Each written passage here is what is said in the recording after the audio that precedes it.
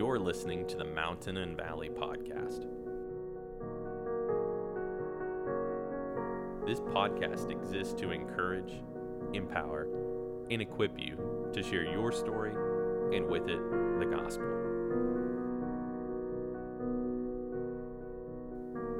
On today's episode, Kip and I were joined by Matt Outlaw. Matt shares about growing up with a dad working on the road, a mother dealing with an addiction, marrying the love of his life, and what it's like to be a Christian YouTuber. But I'll let him tell you the story.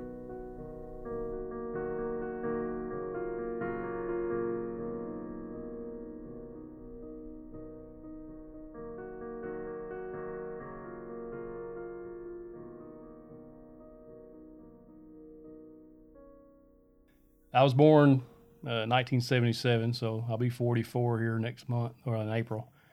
And I grew up in the country. You know, we grew up on a farm. My grandpa actually owned 80 acres or so. Of course, we grew everything from beans and corn, and basically everything to eat. You know, we grew that stuff. And my dad, or growing up, we was probably 3 or 4 miles from the nearest neighbor, so other than my grandpa. So it was just all family right there. And my grandpa and my grandma had 9 kids. So my dad had a bunch of brothers and sisters, and then they all had kids. It was about the same age I was, so it was a huge family growing up. And I always loved that. We always had a lot of family reunions and stuff like that, or just gatherings. You know, people just show up. So it wasn't like we were out in the country by ourselves. It was always people around, but we didn't have a whole lot of money, but we didn't never go without. You know, it was, I can remember just my dad was, worked in the oil field and was a truck driver for a while, especially when I was younger. We lived out in Elk City, Oklahoma for a little bit, when I was like 4. I barely remember that. And, we had moved out there while the oil field was kind of booming out there. And then we moved back and moved right across the road from my grandpa. Of course, that's where most of my memories come from. But like I said, he drove a truck, and he was mostly always gone. So it was usually my younger brother. He's 4 years younger than I am. And then my mom was mostly there by herself as far as in the house. And he's one of the hardest working people I've ever seen. And South Arkansas is real poor. I mean, there's not much, it's still not industry here to speak of. I mean, there's a few lumber mills, stuff like that, but there's no real jobs here. It's not like you graduate high school, go to college, and then you start working here. Most people, if they are fortunate enough to go to college, they get out of here. And we've actually even encouraged our kids to try to get out of here, to have more opportunity, because it's just a poor area. You know, there's not a lot here. And so, I mean, but we never went without. We had good, nice clothes and, you know, food and stuff like that, you know, but early on, my mom, of course, I didn't know it at the time, but looking back, she got hooked on pills, prescription pills. She slipped on ice like it is today and hurt her back. And I was 4 years old, is what my dad tells me. And she went to the doctor. They prescribed her hydrocodone. And then from that day forward, seems like that she was hooked.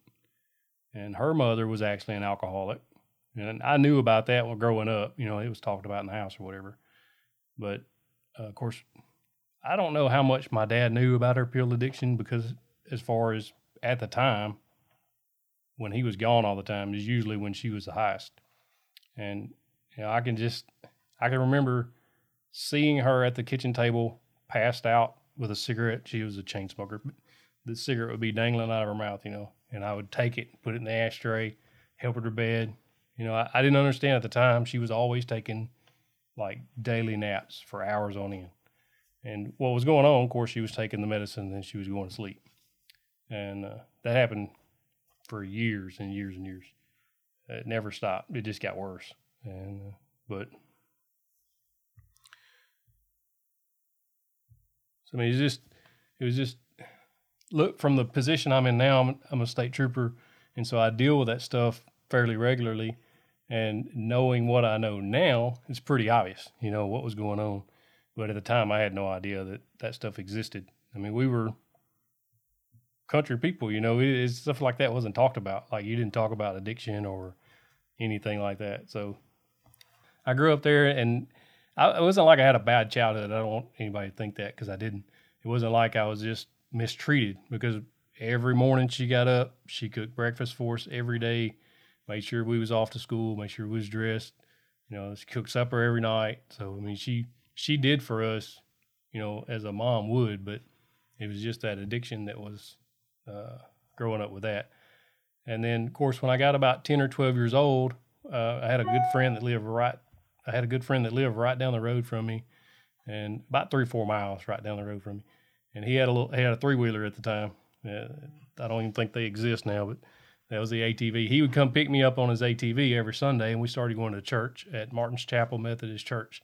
Probably wasn't 15 people there every Sunday. It was just a really small community church. And I say Methodist as it wasn't like a lot of people think that Methodists, they usually are really formal. I'm assuming they are around here anyway. They have like the formal robes and stuff like that when the preacher's preaching. But ours wasn't like that. It was more of a country laid back church. The pastor was actually just like everybody else. He didn't wear anything different. And so we started going there, and I went there till I was at least 15, 16 probably. And but that's where I got saved. Not there. There was a revival that actually happened at the football field and where I went to school at. And I told you other guys earlier there was a football stadium, but South Arkansas, the graduating class is about 30 people. So you can imagine the size of the football field. So it was probably, 150 people there, maybe 200. And it was a multi-night revival. And so we went every night, and it was one of those, I don't know if y'all even are old enough to remember this, but back then, man, you show up and they had like barrels set up, and that's where you threw your rock music in the barrel to get burned later. It was just one of those fire and brimstone type. And I didn't understand the reasoning behind why they were doing it, but I knew why we were there. And we sat at the very top of the bleachers every night, me and my buddy.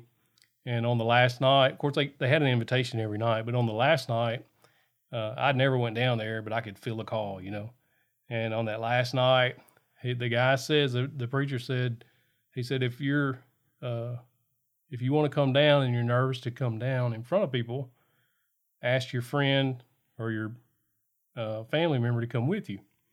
And so me and him looked at each other at the same time. I was like, I'll go if you go. And so we both went, and we both got saved that night. And it was pretty cool. I mean, I still remember it to this day. And I can even remember talking to him about it, I don't know, a day or two later. We were playing on the swing set. I mean, that's how we were 12, 13 years old maybe. And we were talking about getting saved and how we could feel the difference, and we could just feel God moving. It was really cool, just being that age. And of course, we kept going to church at Martin's Chapel for several years after that.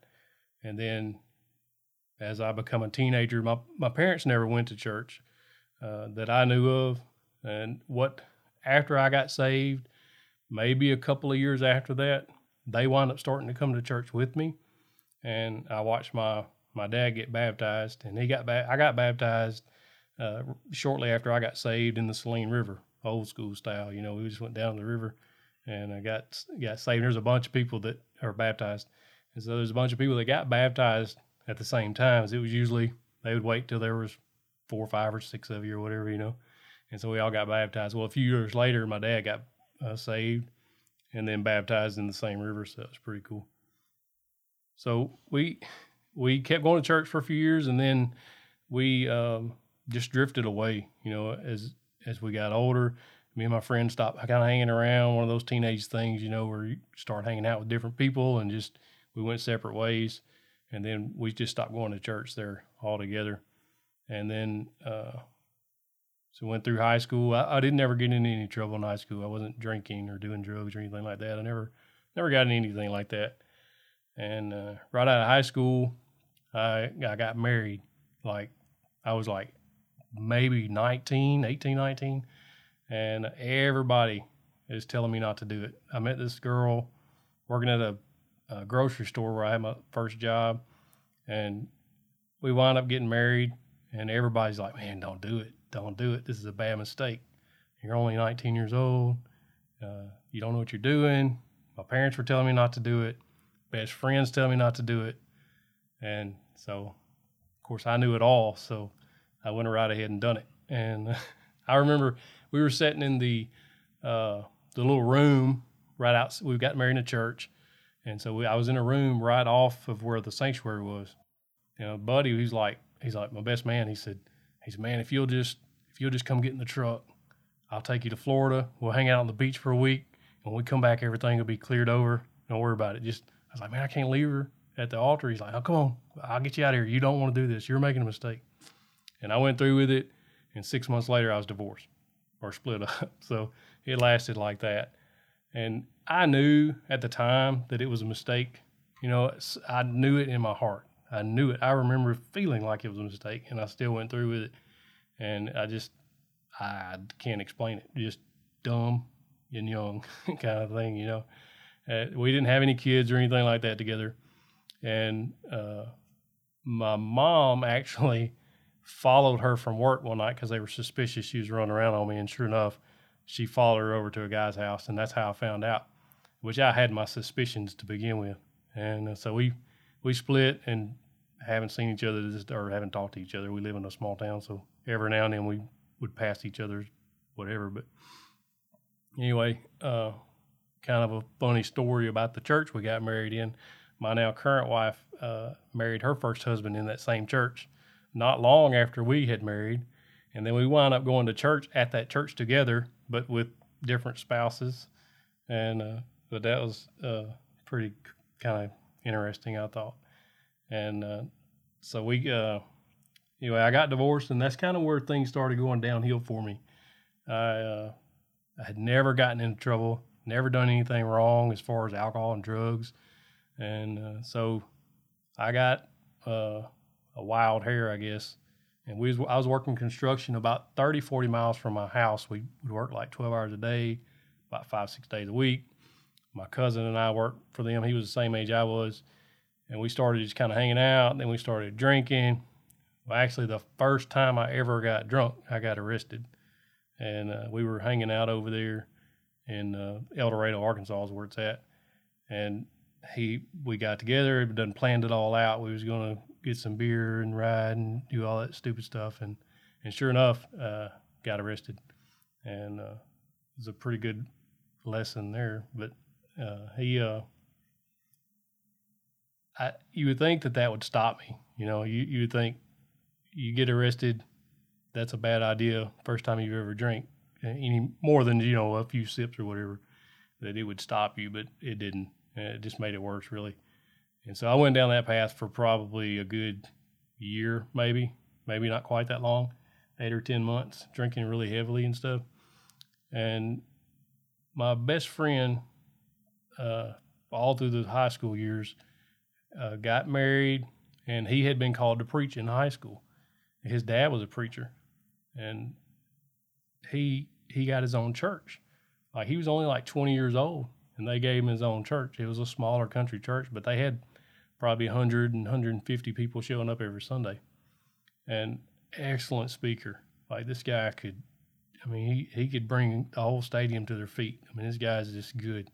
He's really good. You can tell he was born to do it. And so he and I have always stayed in contact, and so I started going to his church, and I quit drinking. And I started doing everything that I tried to do, everything I was supposed to. Wound up teaching a Sunday school class there of teenagers. It was probably the worst class they've ever been in, because I was bringing like sheets of notes every day or every Sunday and just like going over them, because I didn't know what I was doing. I wanted to do it, and so I hope they got something out of it. But I would spend all week like preparing notes and then go over it during the Sunday school lesson. But mostly it was like reading off what I typed up, because I was young and didn't know, and was just trying to do the right thing. And while I was going to church there, my friend, the preacher, and his wife set me up on a blind date with my wife. And what's really neat about that is I remember like I was ready to meet somebody. And I would pray every night for it. I just pray, God, please send me somebody, that I can spend my life with.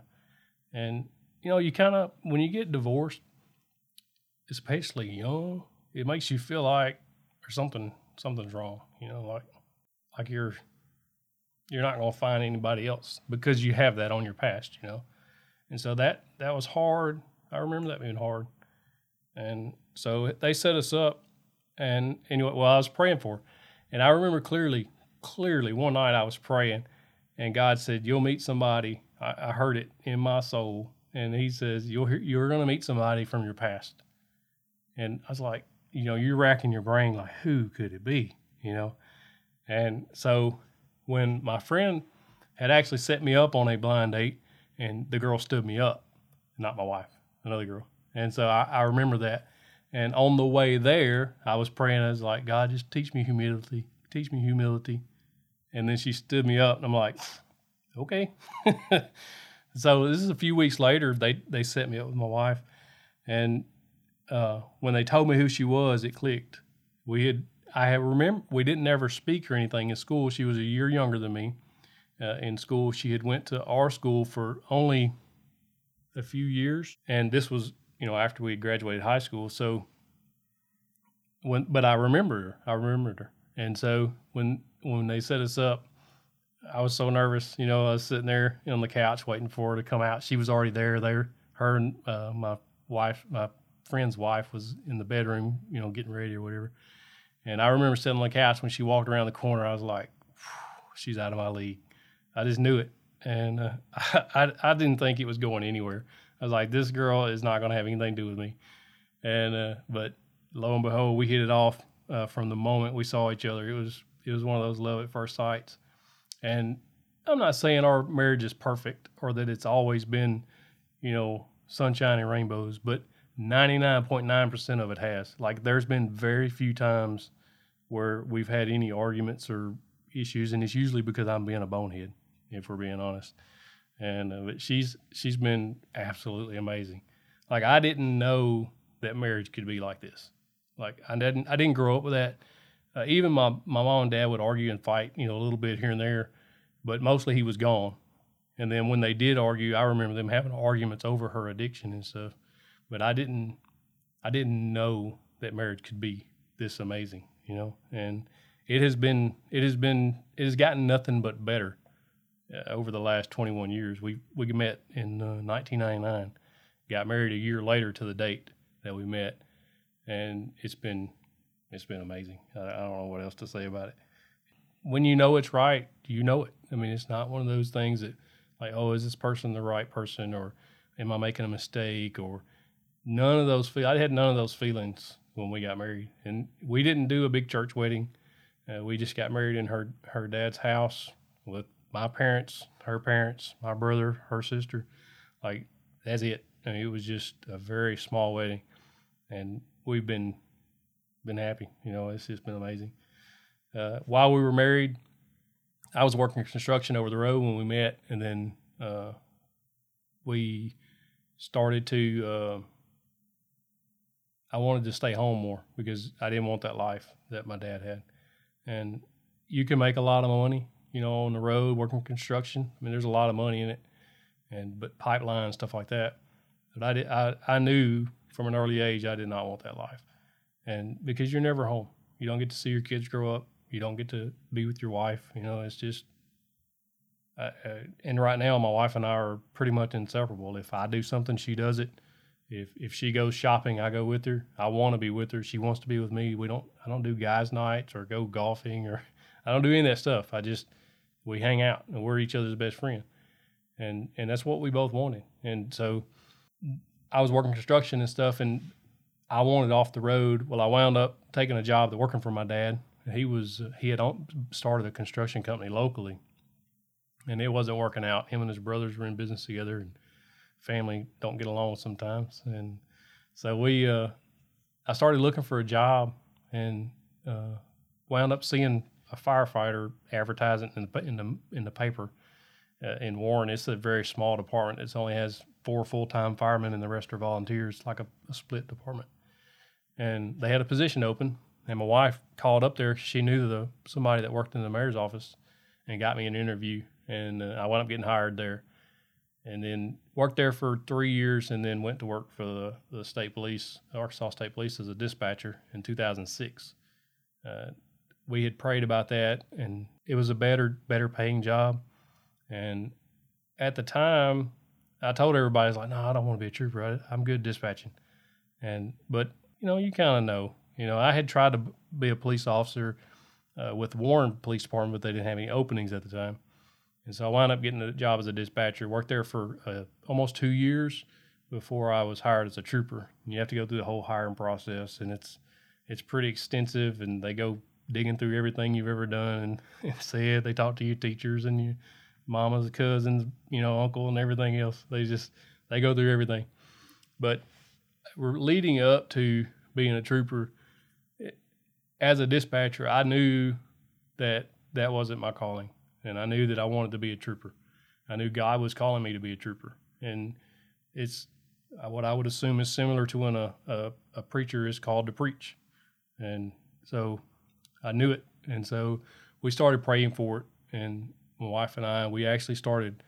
We'd never fasted for anything, and so we was fasting and praying, and I didn't even know what fasting was at the time. I just knew that I needed to give something up, and kind of sacrifice something. I was drinking Dr. Pepper like everyone I was style, and I said, I won't drink another Dr. Pepper until I'm hired, and I didn't. I put them down and didn't. So that was my little sacrifice, and my wife gave up something. Potatoes. She loves potatoes. She gave up potatoes, and we prayed about it, and he provided and got me in the school. And it's a pretty rigorous school as far as physically. It was 21 weeks, and it's probably one of the hardest physical things you can go through, but it's also extremely mentally challenging because they put you through all this stuff, and they want to put stress on you to see how you react. Basically, is what's going on. And so you go through that. Well, my wife's at home. We've got 3 little ones at home, and I'm gone all week, Monday through Friday, for 21 weeks. And she did amazing. She cried the whole first week, she says, and but she wound up having to. We got when I put in, we wanted this Monticello assignment, and it's only 15 miles from Warren, but it's in a different county, and I didn't want to police my own people that I knew, so I wanted to come back over here where I didn't know anybody. And so I asked for this town to come over here. Well, week 16 of 21 is when they gave us our assignment, so it gives you 5 weeks to find a place to live. And so my wife winds up buying a house and selling a house while we're transitioning there, while I'm in troop school. I come home on the weekends. We'd look at 1 or 2 houses. I think the second weekend I come home looking, we bought the house we're in now. And so we moved over here and have loved it over here. It's been a really nice place. It's a little bigger town. It has a Walmart. It doesn't seem like much to some people, but coming from a town that barely had a grocery store, you think you live in the big town when you get to a Walmart. And but we moved over here in 2008 is when I graduated troop school. So I've been a trooper over here ever since. And one of the main driving factors that I wanted to be a trooper was to get impaired drivers off the road. And that was my focus. I would pray every day before I went to work to help me to find the impaired driver, help me to pick up on the clues, help me to smell it if I could, just anything that I could do to intercept them, because it's a problem. It really is. And more people have that will drink and drive, or take medicine and drive, or, do drugs, any type of, illegal drugs and drive. And so I was pretty good at it. I got real good at it, and was arresting a lot of people for it. But I loved it. I just eat it up.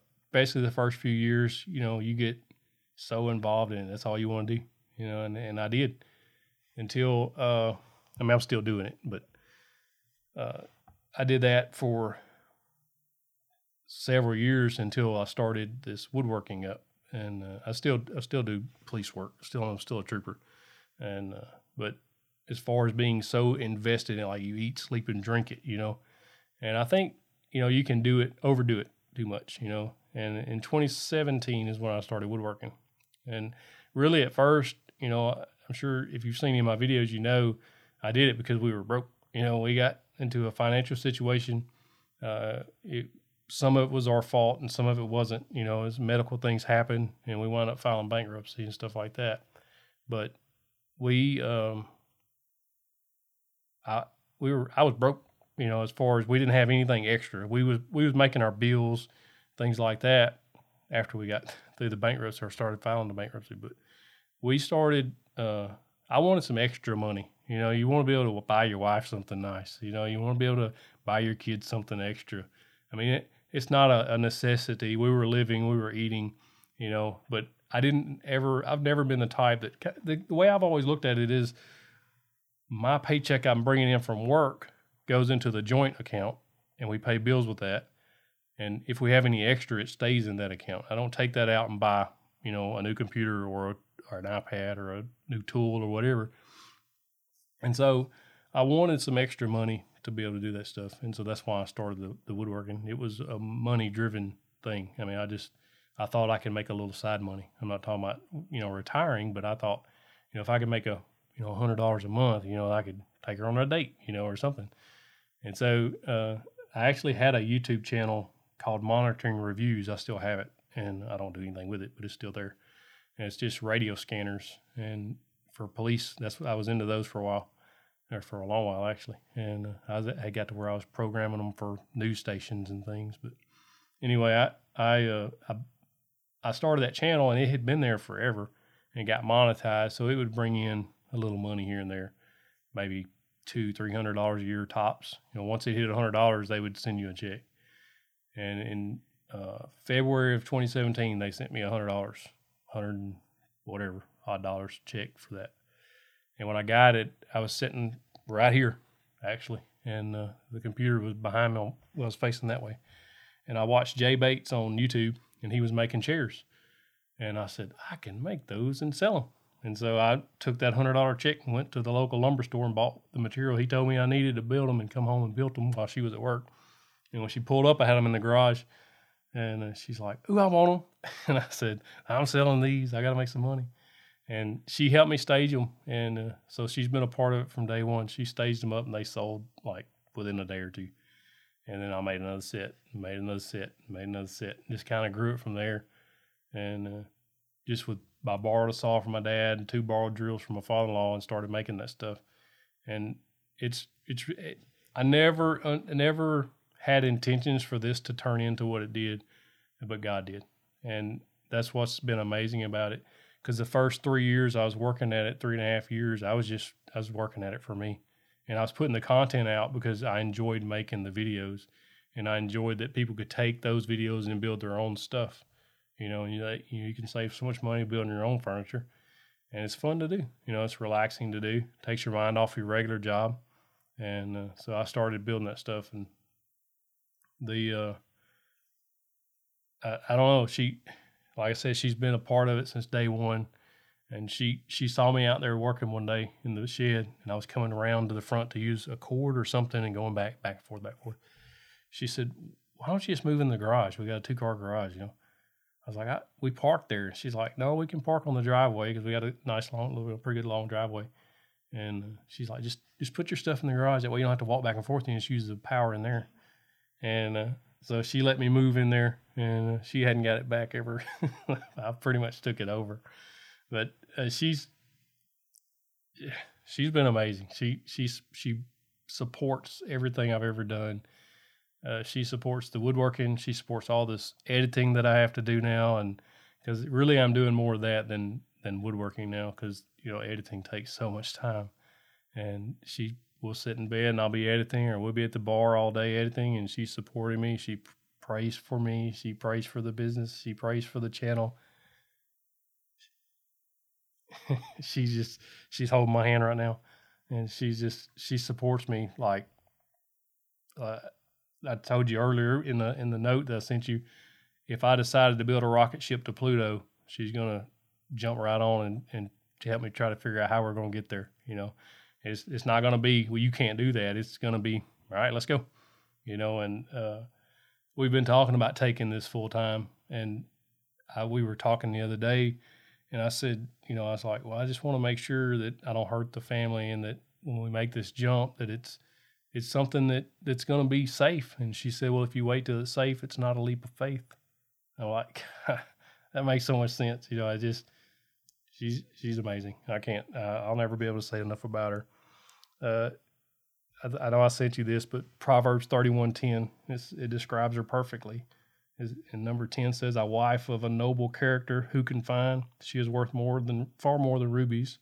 Her husband has full confidence in her and lacks nothing of value. She brings him good, not harm, all the days of her life.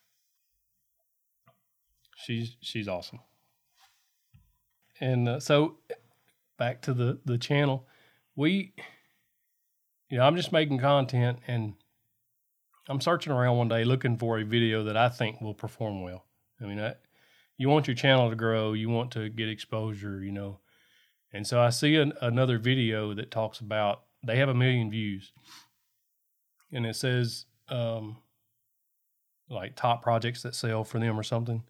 And I'm like, I've got several projects that really sell for me. And so I was like, it's not a video I've ever done before. Everything up to that point has either been a tool review or a build video. I had never done one just where I was just talking. I was like, I think I can do that and just layer over some B-roll on top, showing my projects. And that was in August of last year. So I made that video, and in the video, I had gotten in a shirt from Relentless Defender that had "In God We Trust" on it. And I wore the shirt in the video, and I don't know, something changed. God used that video to change the whole trajectory and the reason for the channel. And so I started getting messages from people, saying how much this video means to them. Like, the video took off immediately. Like we was watching it from day one. When you post a video, when I post a video, I keep an eye on it, a few hours into it, see how it's performing. YouTube has an app. It shows you how it's performing on the last 10 videos that you've put out. And so you can start adjusting things if you try to tweak the title or the thumbnail or something to try to help it, give it a little boost. And so I was watching it, and we had 20,000 subscribers when I published that video. And I published it, looked at it an hour later, I'm like, what? This is going crazy. It had, I don't know, several thousand views. And usually, at the end of the day, 24 hours later, I was getting like 500 views on the video when I published. This one had a couple thousand. So it was like way outperforming any other video. And it just took off. And for the next several days, we just kept watching it. When it hit 100,000 views within a week, I was like, oh my goodness. Well, then the messages started rolling in, not comments on Facebook, but messages. Like, people would message me on Instagram or Facebook, or they would just send me an email. I go to the website and hit that contact me button. And especially after it was out for a few weeks, I started getting messages from people all over the world. They were like, hey, I watched your video. I started making this project, and it started selling instantly. And then the longer it went, I kept making, once that video hit, I told her, I said, we got to start putting out content if we want this channel to grow. And so I really doubled down on it and started trying to do my best to put out 2 videos a week that would bring value to people. And then I purposely ordered Christian-based shirts. I started buying them. If I saw one in a store, I would pick it up and I would start wearing it, because people were responding to that on the video, on that first video. They were like, I love your shirt, man. I appreciate you representing your faith, And so I was like, that's really resonating with people. And so I would purposely put those Christian-based shirts on.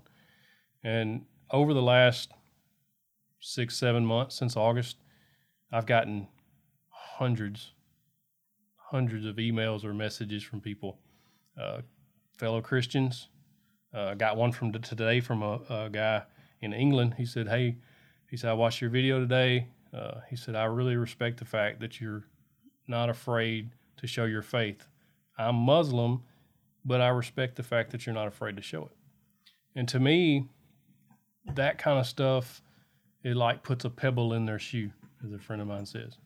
And so you know, it's not that I'm just beating them over the head with a Bible, you know, or I've gotten some really, really bad comments. You know, you can imagine you get people that are just mean, you know, they're just mean people, and they're going to comment really bad things.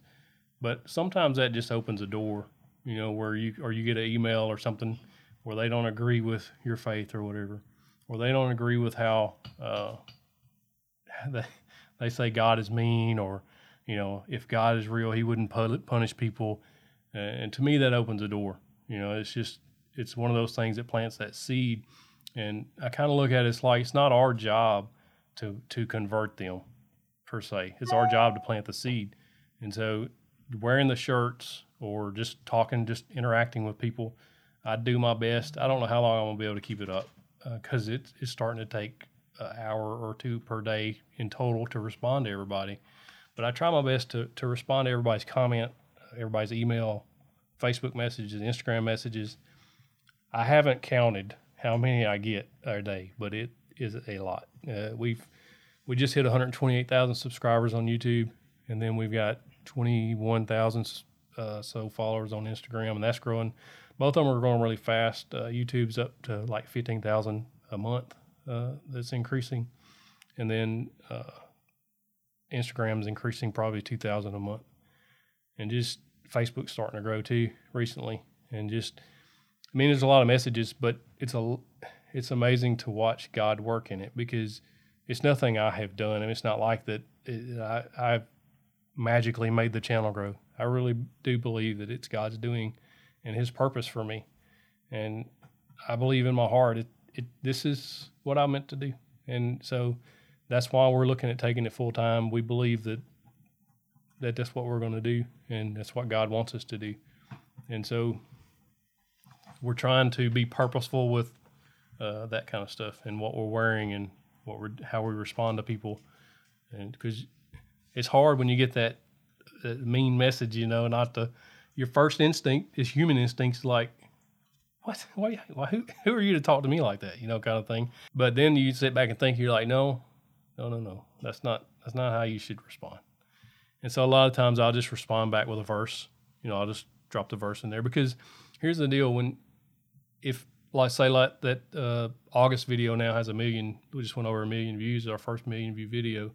How many people scroll through those comments, you know, and then they see that mean comment? And I've had people respond to that. They'll say something like really bad, like they'll make fun of you or whatever. You know, people can be mean. I don't know. It could be a 12-year-old for all I know. I don't know. And so they'll say something really mean. Well, I'll respond back and say, I'll try to do my best to say something nice or put a scripture in there. And then you'll see comments below that saying, hey, I like how you respond to this person. Because everybody's so quick to fire back. And so we're trying to be purposeful with that stuff. I don't know. You can see God working in it. You really can. I've gotten messages pretty regular. I've gotten multiple messages from people that say that they watched my videos, that they were contemplating suicide, or they were in a really dark place and they watched one of my videos and something clicked, and they brought them hope. And then they started woodworking, and now they're making sales, or they're just doing it to relieve stress, or whatever the reason is, and things have changed for them 180 degrees. And I'm not doing that. I don't have any power to change somebody to watch a video about me building something, or me talking about me building something, and then that make a difference in their life. I mean, I really believe that that's God working. I mean, they see hope. I think when they do this stuff, it gives them hope, and that's Christ working. I really believe that. And so it's crazy. And especially with everything going on with COVID, you get a lot of people that from messages that I didn't realize, because we're not shut down anymore. And so I didn't realize that a lot of places really are. A lot of places in Canada and the UK, they're still locked down or aren't able to work. And these people are like financially struggling like bad. Like it's bad. They don't have money to feed their family. And so they start looking for ways to do that when they're coming across my videos. And the type of projects we're making are really simple, approachable projects for most people. If you have any want to, you can make them. And so with some basic tools, you don't have to have $10,000 to start a wood shop. So we try to keep it pretty basic. And I got a table saw and a miter saw, but I started out with a drill and a circular saw, so they can go back and look at those earlier videos and see what I was making and say, well, I can do that too. And so it helps them. And we're getting messages from those people in Canada and the UK and saying, we're still locked down, and I started making your projects, and we're able to sell them to help supplement some of this loss of income. And I mean, it's just, so I mean, you just never know how God's going to take that video and apply it to different people in different ways. And it's not just you. I never thought this was a ministry. That's not something that crossed my mind when I started it, that I was creating a ministry. But the more people that message you and you see their story, the more you realize that, yeah, God's using this as a ministry. And so I actually had a guy that reached out to me and said that he was struggling. He's like, man, I'm struggling with my faith. I just need somebody to talk to. And so I sent him my phone number, and we talked for a little while on the phone. And he's like, I'm just questioning things, and I really don't know where to go from here, And he said, he was actually a music minister in the church for a while. And then he said, I don't know. He said, something's happened. He stopped going to church. And of course, you don't ever know what happened in their life that causes anything like that. So we got to talking a little bit, and I was like, man, I said, I just got in this Evidence Bible. And I was like, can I send you one of those? And he's like, yeah. And so I sent him that Bible. Me and him still talk quite often on Instagram, or he'll text me. And but it's been, and he's used that. I haven't followed up with him lately, but there for a while he was in a lot better place. And you could just see it if you look at his content. You can go back and see it. It just lights up. And he does a lot of charity work and stuff like that. And so I really believe it made a difference in his life. And of course, who knows who he'll impact? You know what I'm saying? It's like, you never know what you're going to do today that's going to impact somebody else, and that person will impact somebody else, and that's somebody. So you're planting seeds, kind of thing, So it's really been amazing to see it all grow the way it has. Who knows how long God's going to let it grow? He could take it at any second. And but so far, it's not just about the growth of the channel or anything. It's just what inspires us, or what has actually made us double down on everything, is this tremendous response we're getting from people. You're getting messages every day saying, man, we're so glad to see, Christian-based stuff out there. You're not afraid to talk about it. You're not afraid to put scriptures in your video. You're not afraid, what I mean? There's so many people scared to talk about stuff. Even like the Muslim guy that reached out to me, he was like, I just respect the fact that you're not afraid to put that out there. Because so many people they're worried about what other people are going to say about them. They're worried about the pushback if you say something Christian, because, Christian beliefs aren't the world.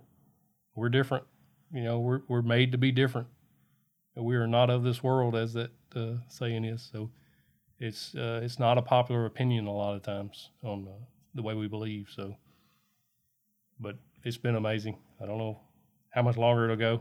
And we're trying to follow God's timing as far as taking it full time.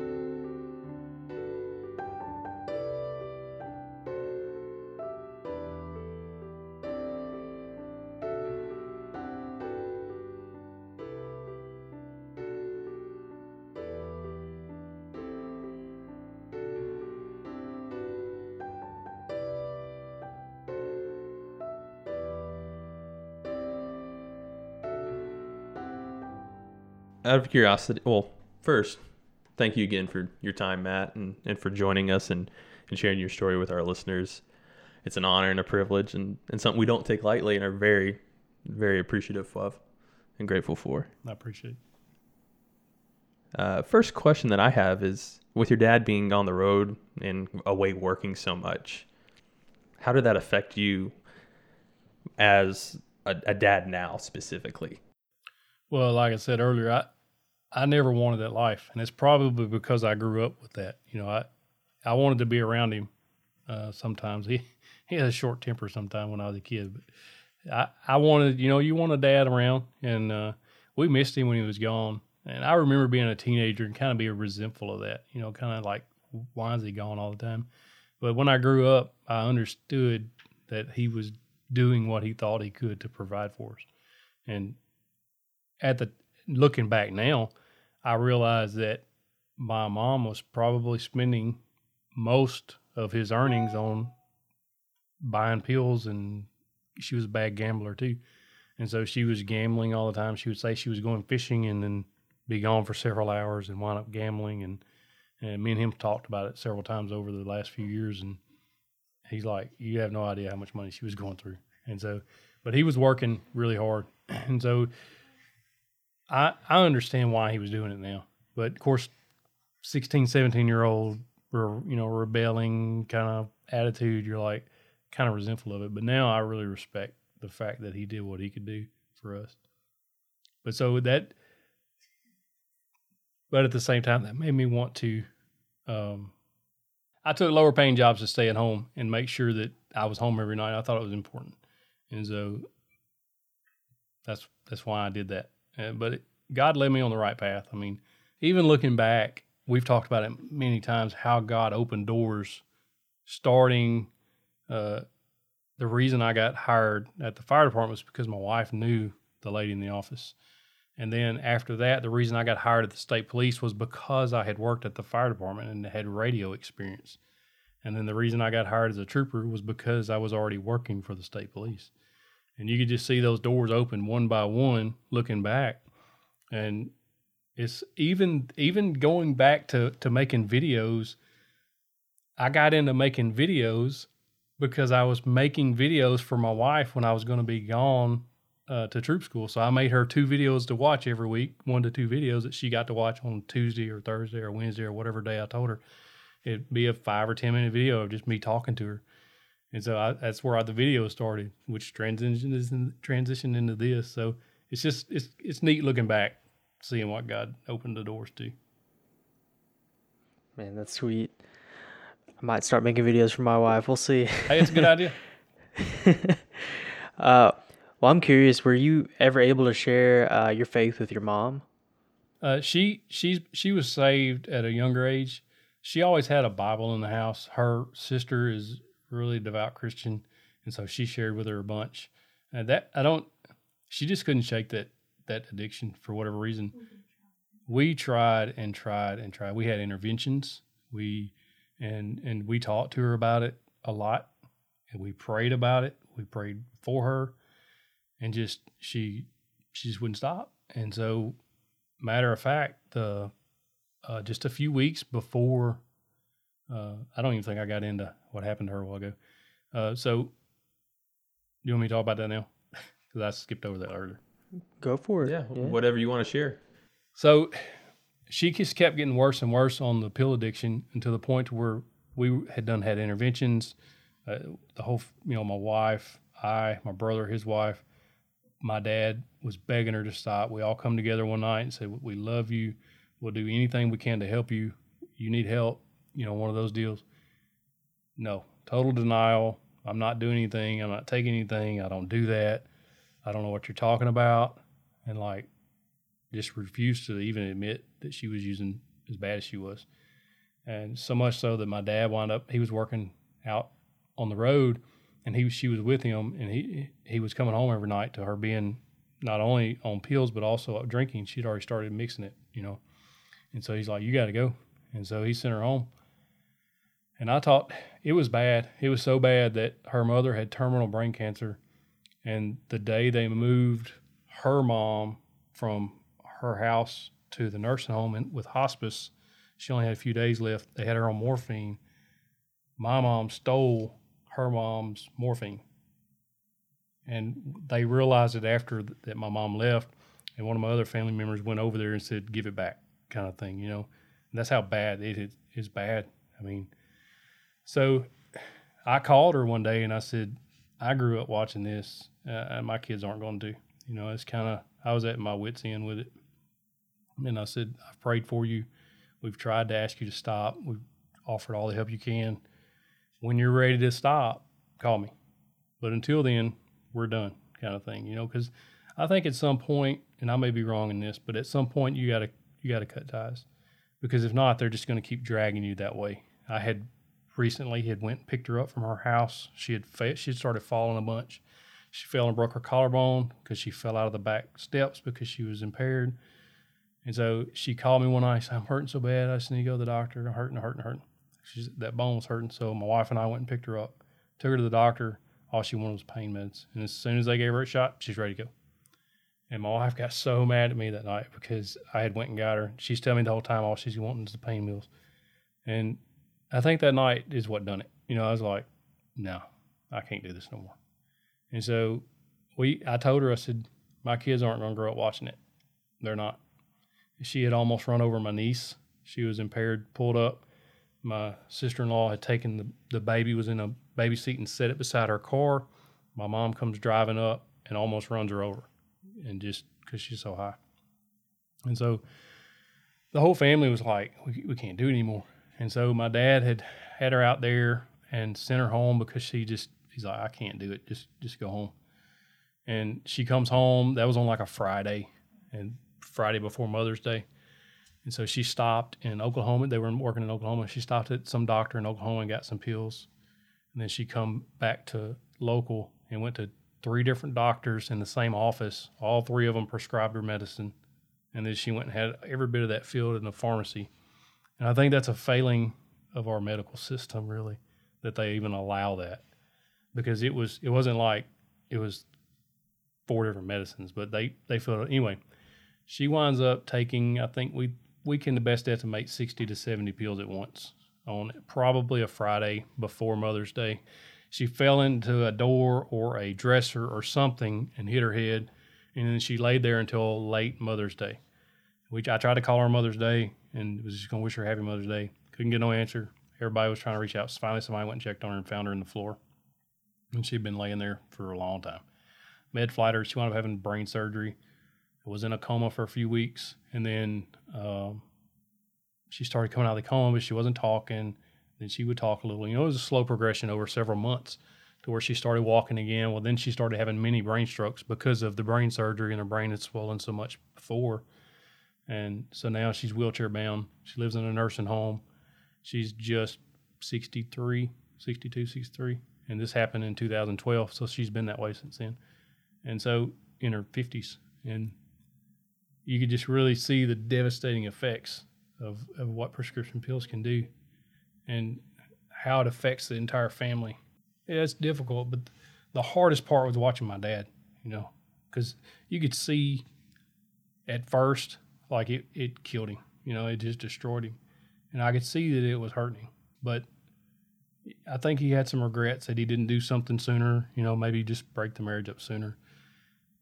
We've talked about it a few times, and just you can tell, that he was just, at the time he thought he was doing what was right, but it never stopped, and nothing we could do to stop it. And so if somebody or if you yourself are addicted to something, man, you got to do something. You can't just keep going down that path, because it may not be your life that it takes. You may wind up in a nursing home for the next 20 years. And her memory now is so short. I can walk in there and say something to her right now, walk out and come back in 5 minutes. She never knew I was there before. She has a really bad, no short-term memory. She doesn't remember any of her grandkids, really. She doesn't know their names. She knows me and my brother, usually. But you can ask her where she's at. She doesn't have a clue. She thinks she's at home. I mean, it's just one of those things. She's permanently brain damaged. And I've always said that I think that an addiction, I don't think it's hereditary per se, but I do think those habits translate to you. You watch somebody do something over and over and over and over. And so I've always said that you gotta supplement that with something good. And so I enjoy working out, and I'm pretty habitual about it. I don't miss many days. If it's a planned workout day, I'm 4 a.m. alarm clock gets up. I'm getting up and I'm getting it in. I mean, it's just one of those things, because if I don't, I feel like I'm missing something. And I think that's more of that addictive nature. I don't know if it's hereditary, but I think it's in the nature. And it's like this, it's like making videos. I want to make 2 a week. And sometimes, we don't get there, but it's just, I think it's important to do positive, good things versus the negative things. If you can supplement something good for something bad, I think you're doing something better. I think that speaks a lot into the idea of beating generational sins and, just breaking the cycle and how you've gone about doing that. And I think that's great. I don't know before her if anything was going on, but I know that her mother is. And then one of her brothers is really bad. And so you can see it in a family, and you do see that. Even working this police work, I get a kid, 18, 19, 21 years old, who's, DWI or whatever, and I get him once or twice, 3 times. Well, then you see the family and you're like, okay, he's trying to follow the same path kind of thing. And you just see it. It's a pattern, I think. Yeah, it's definitely good for parents to set the right example so that those habits don't carry on to their kids. Mm-hmm. So it sounds like, from reading your story, it sounds like your wife really helps you walk away from drinking. Oh, yeah. So, of course, when we met, I wasn't drinking. And then it wasn't long after we got married, a couple of years, I got to where I'd start with 1 beer a night, and then 2 beer, and then 3. And so, I started going down that path, and she saw it really early. And she's like, she's like, I didn't marry a drinker. It ain't happening, kind of thing. And called me out on it. And it stings a little when somebody calls you out and you're like, I'm not doing anything wrong. I'm just having a few after work kind of thing. But she saw it. She saw it and I didn't. And I praise God for that, because I liked it. I liked the way it tastes, And so I didn't see anything wrong at the time. I was like, no, I'm just having a few after work. She said, I'm not putting up with it. And so I bent, and we're looking back. I know she saved me. She saved me from going down that road, because I know that I would be bad into it if it wasn't for her. So I think it's really important that somebody, if you listen to them. I mean, I could have not listened, and it's like, no, I'll do whatever I want to. Of course, that would have most likely broken up our marriage if I had continued. You go down that path. But it's really important that you have support like that, and somebody willing to say, no, that's not good for you. So one thing I noticed in your story that you're just recanting to us earlier is how cool it was that God wove yours and Amy's story together, kind of over the years. And that's something that me and my wife have in common to you guys in different ways. But we look back and are able to see that, God had our lives intertwined multiple times. And that's just really cool to see. But I'm curious if you guys have any encouragement for someone who is trying to deal with and support a family member that's going through an addiction or fighting one. Yeah, don't give up, but at the same time, I mean, you can give up. No, don't give up from a distance. I know that once I reached my limit with my mom, I didn't stop praying for her. I didn't stop wanting the best for her. But you also don't want to isolate them. Yeah, you don't want to isolate them to the point to where they don't feel like they have anybody. You need to find, one person who can offer support in a comforting way. When we intervened with his mom, and she felt like everybody had walked away from her, and I was the one who stayed, and I kept communication with her, and checked in on her, and I never stopped talking to her. But she did need to see that if she kept making the choices that she was making, then she would be making choices to not be around her grandchildren. And so even though I kept contact with her, we kept our kids away from her because they couldn't see the bad things we understood, but they didn't. And so you don't want to isolate them, but you you don't want to put up with anything at the same time, so you have to be firm, loving. You know, it's a hard situation, Mm-hmm. and I think God's the only way to get through that. Tough love kind of thing. You know, I think that, like she said, she kept in constant contact with her. They probably talked daily there for a long time when we was like, I was done. You know, I had grown up with it and lived with it, and it was just, I could not take it no more. And I wanted the best for her. I wanted her to get clean so bad because she was such an amazing grandma. She was an amazing mom when she was clean. But I didn't want to be the enabler either, you know, just kind of supporting that. But my wife was her best friend through all that. But, I mean, who knows what all she was struggling with, you know, as far as mentally and stuff. And she probably, I know for a fact, she should have sought help if she was in that dark of a place, but she just wouldn't. And I think that, you know, if you've got somebody out there, those that are listening, if you know someone who refuses to admit what's going on, they won't help themselves, we should have done something harder. We should have gone to a judge and got, you know, sought an order to have her put in some type of facility, forced her into a facility, because I think if we had done that, it may have made a difference, and we were too late by the time we talked about it, and by the time everybody was on board and willing to do it, we were out of state, and they said, okay, this is something we'll look into, and while we were out of state, we were in Texas, that's when it happened. Mm-hmm. And so you never know how fast that's going to come on. We saw it spiraling, you know, you could see it was getting worse and worse and worse. I guess I never realized that she would take it to the point to where, I think she was trying to commit suicide with taking that many pills at once. I really do. But it's hard to see it coming. Switching gears a little bit, but still talking about you and Amy, because it's definitely, that's a big part of your life, your story, and it's super encouraging for me as a newer married man, just to kind of see how well you love your wife, even from a distance. So thank you for setting that example for me and so many other men across the country and the world. Do you guys have any advice for married couples, new or seasoned? I would Talk. Yeah, talking's a big thing. I'm not surprisingly, I'm a very introverted person. If us three met each other in the public, I would probably not say a whole lot. I think it'd be a very quiet meeting. Talking in person.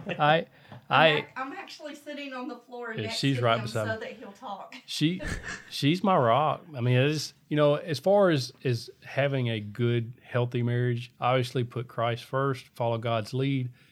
After that, you got to put her first. Like there are problems that we've ever had is because selfish me, you know?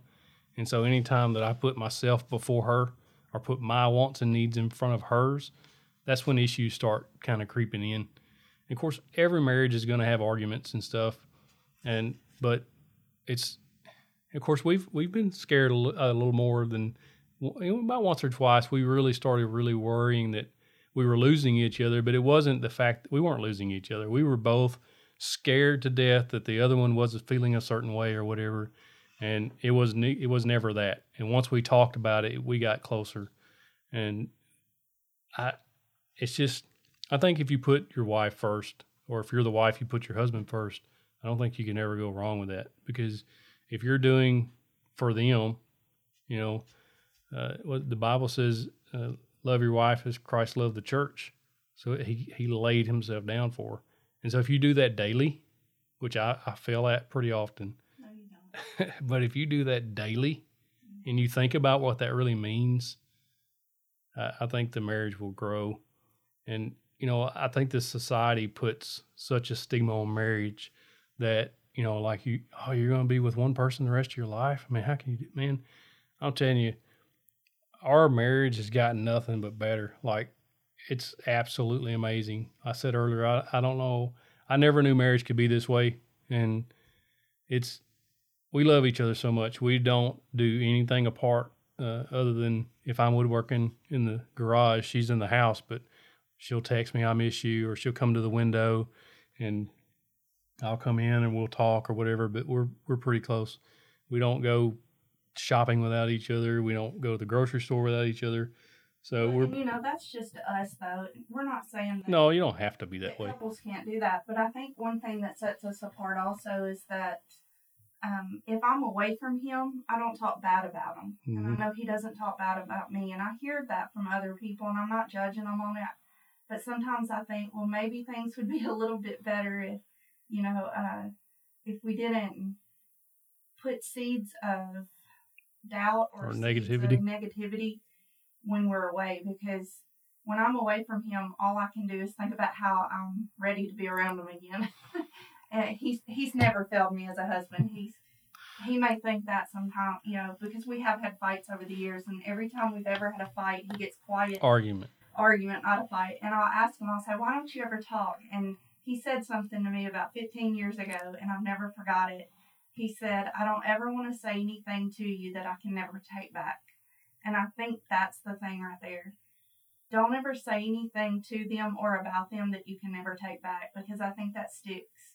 It does. It'll stick. And then, they're living with that in their mind now, that if you said something negative, or whatever, then that's always going to be there. You can't take it back, so sometimes it's a benefit to being a quiet person. You just kind of keep your mouth shut. If you want it to be.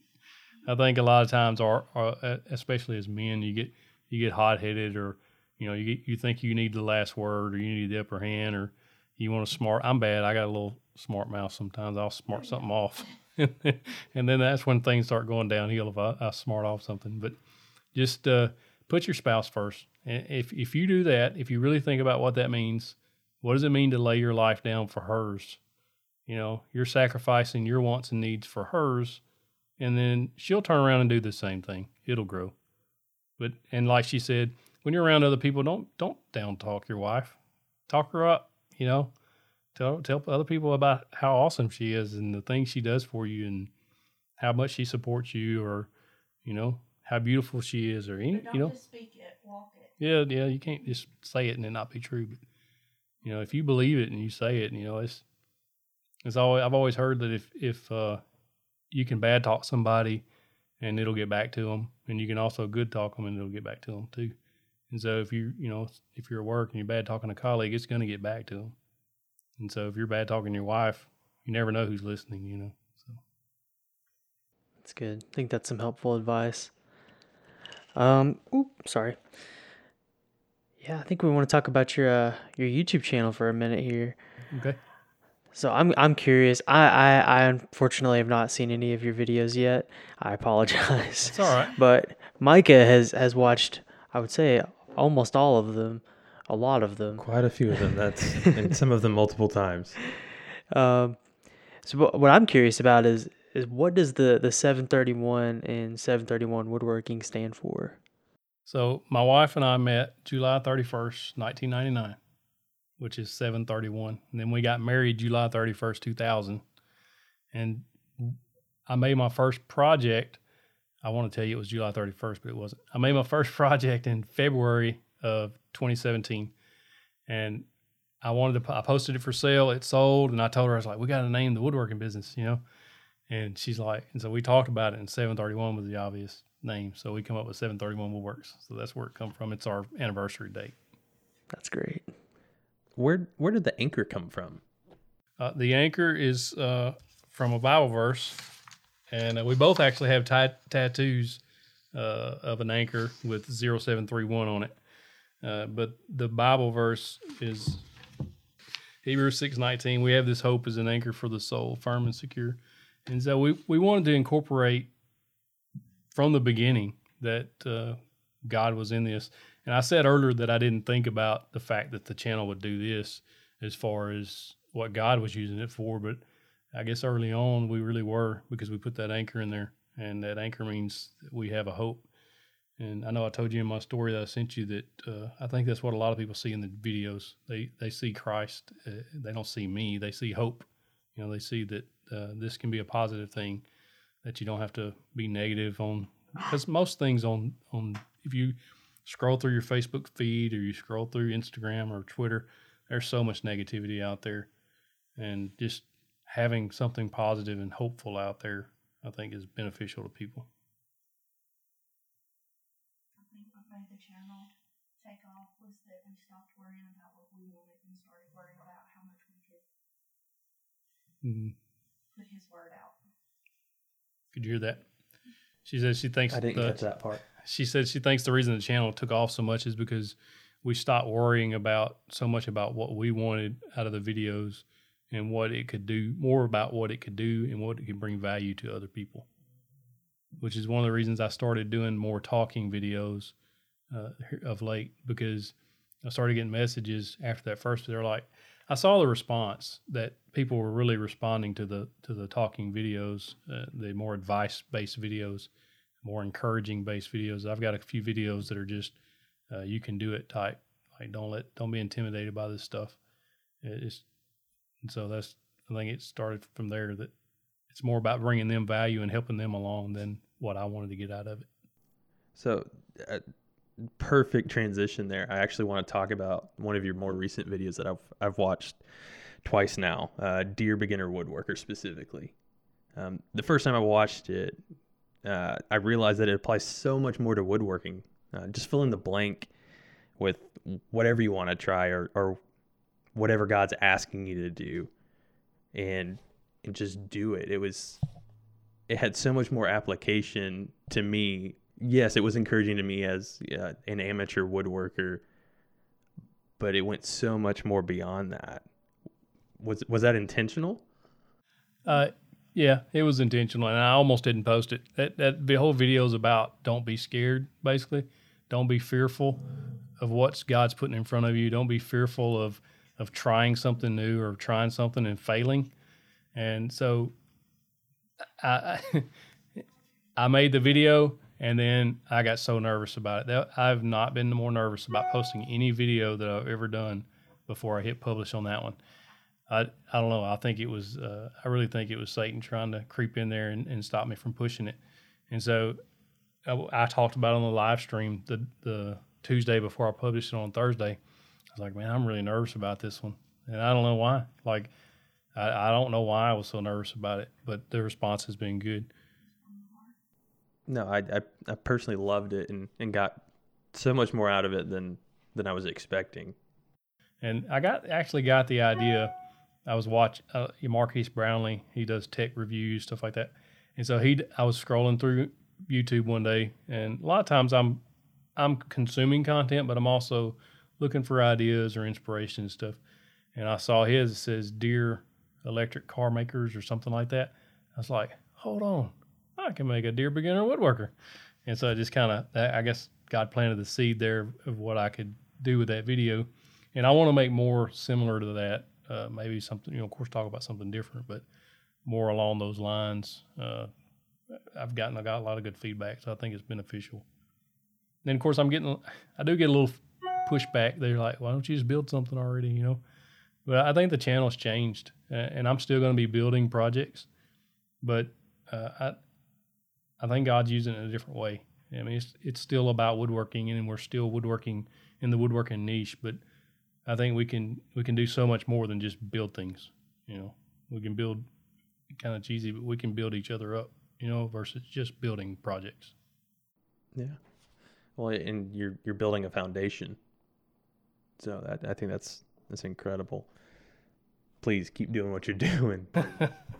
We plan to, Lord willing. It's we really love doing it too, and I think that means a lot of people can see that. They can, even on a tool unboxing, they'll message me and say, "Man, you look so excited unboxing that tool." And it's because I genuinely like doing it, and I see the new tool is all shiny, and I'm like, "Yeah, this is awesome." I get excited about it, and then I have to give it away. No, I love doing that. We actually had 2 very generous donors that donated tools for beginners, and it was their idea, or the first one's idea. He messaged me and said, "Hey, man," he said, I want to give you some money to do a tool review and give it away." And I was like, heck yeah, that's awesome, man. And so he did. He bought the whole package. It was like $450 worth of stuff, and we gave it away. Well, before the giveaway was even going good, I had another message from somebody totally different, from a totally different part of the country. Said, "I like what you're doing. I want to give you another. How much do you need?" And I told them, and then they sent the money. Amazon gift card money and said buy it. And so we was able to give 2 people. I actually shipped one today. I'm shipping one tomorrow.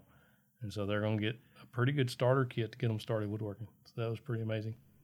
Well, that's very similar to, on a random note, very similar to what I started with was a circular saw. The same drill and driver you actually have now is kind of what I started with after using a gift card from work or something like that. But to your knowledge, has there been anyone who's come to faith as a result of 731? I've received messages that they say they've come back. I haven't received a message yet that said I was saved because of your video specifically. But I do have messages from people. He received a message from a wife. Yeah, I did receive a message. That was very touching. Yeah, a really lengthy email from someone's spouse said he doesn't know I'm telling you this, but he started watching your videos a couple months ago, I think it was, and I've seen him totally change. He done a 180. He had been drinking, really depressed. He was out of work kind of thing, and totally turned his life around and started going to church. He didn't specifically say he was saved.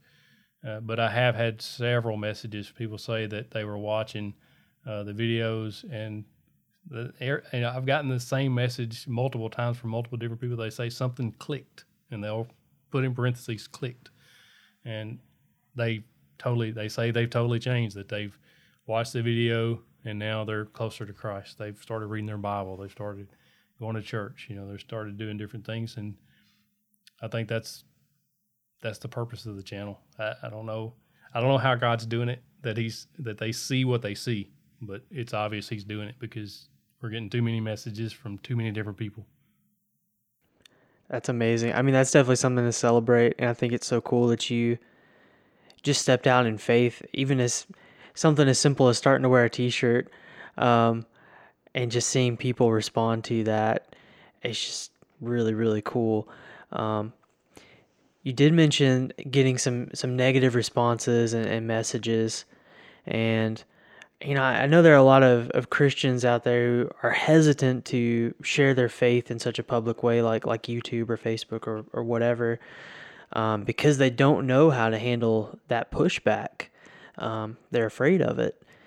So I'm curious what you would say to someone who is wanting to undertake some sort of creative project like 731 Woodworks, but is afraid of the backlash they might receive for sharing their faith in a public space like YouTube, and how they could handle that. As far as handling the pushback, it's going to happen. I mean, you understand that it will happen. You can post something on Facebook with your close friend group, and somebody sometimes is going to say something that you don't like. It's not much. And typically, if I just leave it and don't respond, then the fans will come in and take it over. But I usually try to, like I said, respond with a Bible verse or just with a word of kindness. Some of them you just have to remove because they're just vulgar stuff, And then you have some that want to argue your faith. They'll try to call it into question, or they'll say, God doesn't exist, or if God exists, then why would there be suffering? If I had one a couple days ago said if God was a woman, there wouldn't be any suffering. I'm like, I don't really understand that theology. And so I just dropped some verses. He said that God is not going to judge the world, that Jesus doesn't judge, and I'm like, Let me give you some Bible verses here, man. But I mean, that's all the Bible. I mean, it's the sword, so why not use it for its purpose? It can pierce way further than I can with any word I've got to come up with. It's already been written. All I got to do is just quote it. That's right. The only perfect person on earth ever has been on earth is Christ. So I try to refer back to the Bible, and I'm no Bible scholar by any means. I do my best to read it every morning while I'm eating breakfast, and I do pretty good with it. It's very few days that I don't read it, but there's a lot of times my memory is not the greatest. So somebody will comment something, I'm like, the Bible says something about this somewhere. So I use the old Google, and I'll Google that phrase that I'm thinking of or whatever, and then I'm like, yep, that's the verse. Or you may get 5 or 10 verses, and then you get to read 5 or 10 verses. That doesn't hurt anything. You're reading the Bible. And then so I'll just drop that little old verse in the comment. I think I may be wrong, but I think that's one of the best comebacks that you can do. I mean, I'm not really trying to come back at them, but negative people are going to be negative. There's not a whole lot you can do about it. So I just give them a Bible verse and move on. Well, and Proverbs says, a gentle answer turns away wrath. And so I think you're handling that in one of the best ways possible. Early on, you could probably go back and look at the channel early on, especially the blue line flag. There's I got a lot of hate over that flag. And you can go back and look. And I wasn't always I wasn't ugly, but I wasn't just overly friendly either. And I just, they would respond something negative about the police or whatever. As the channel changed, so And did you. yeah, that's right. She said, as the channel changed, so did I. And I agree with that. So I didn't take any of that off. It's still all there. And there's nothing like ugly or negative on there or terrible. But, you get some negative feedback because people a couple years ago when there was so much pushback against the police, that's when that video started getting hammered. Of course, the views went, jumped up because people were searching for it. They would seek it out. They would purposely seek that video out just to make a negative comment on it, So it's kind of like weird because you're seeking out something and giving it a boost, because the algorithm's picking it up as traffic's coming to it. And so it's boosting it up and I'm getting more views on it. I'm like, it doesn't really make good sense. And that was what a lot of my comments were. I'm like, you purposely watched the video and commented, so you gave the channel engagement. I appreciate it. That was most of the comments that I would reply back.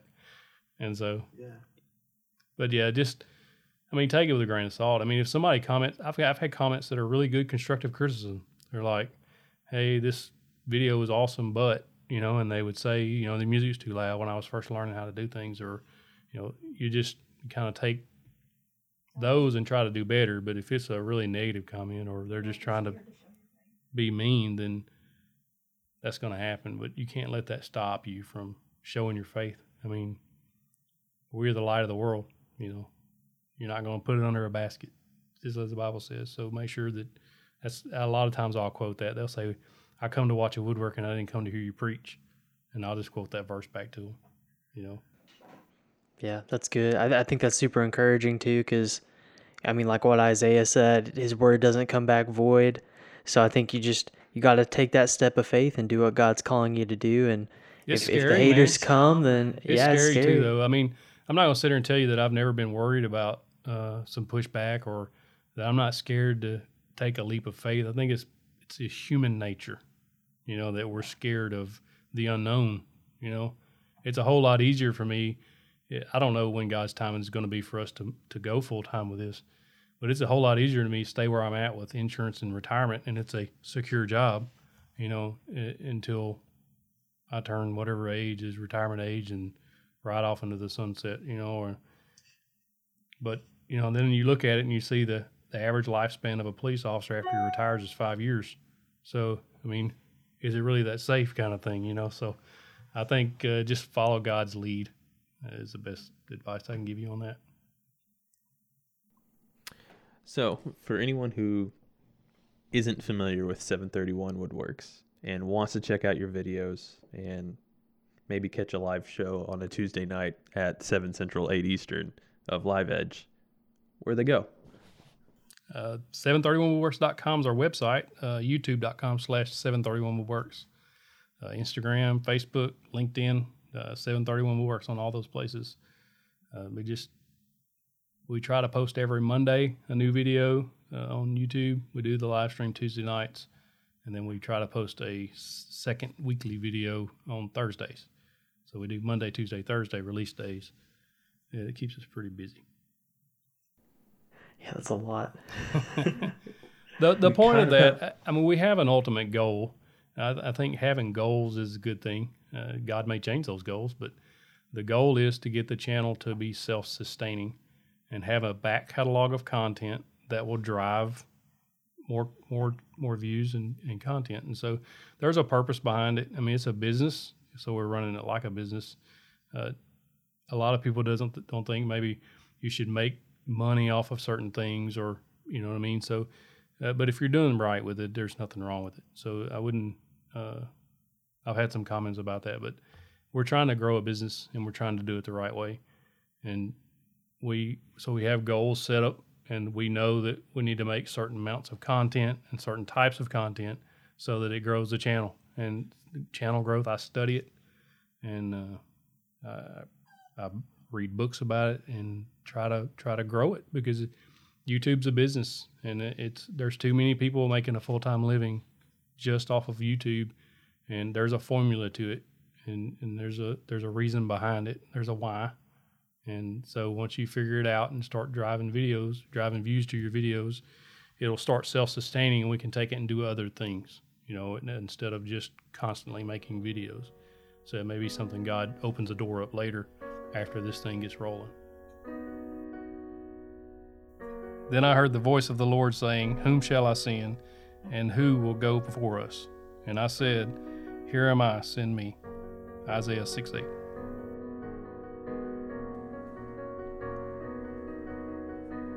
Thank you for listening to the Mountain and Valley Podcast.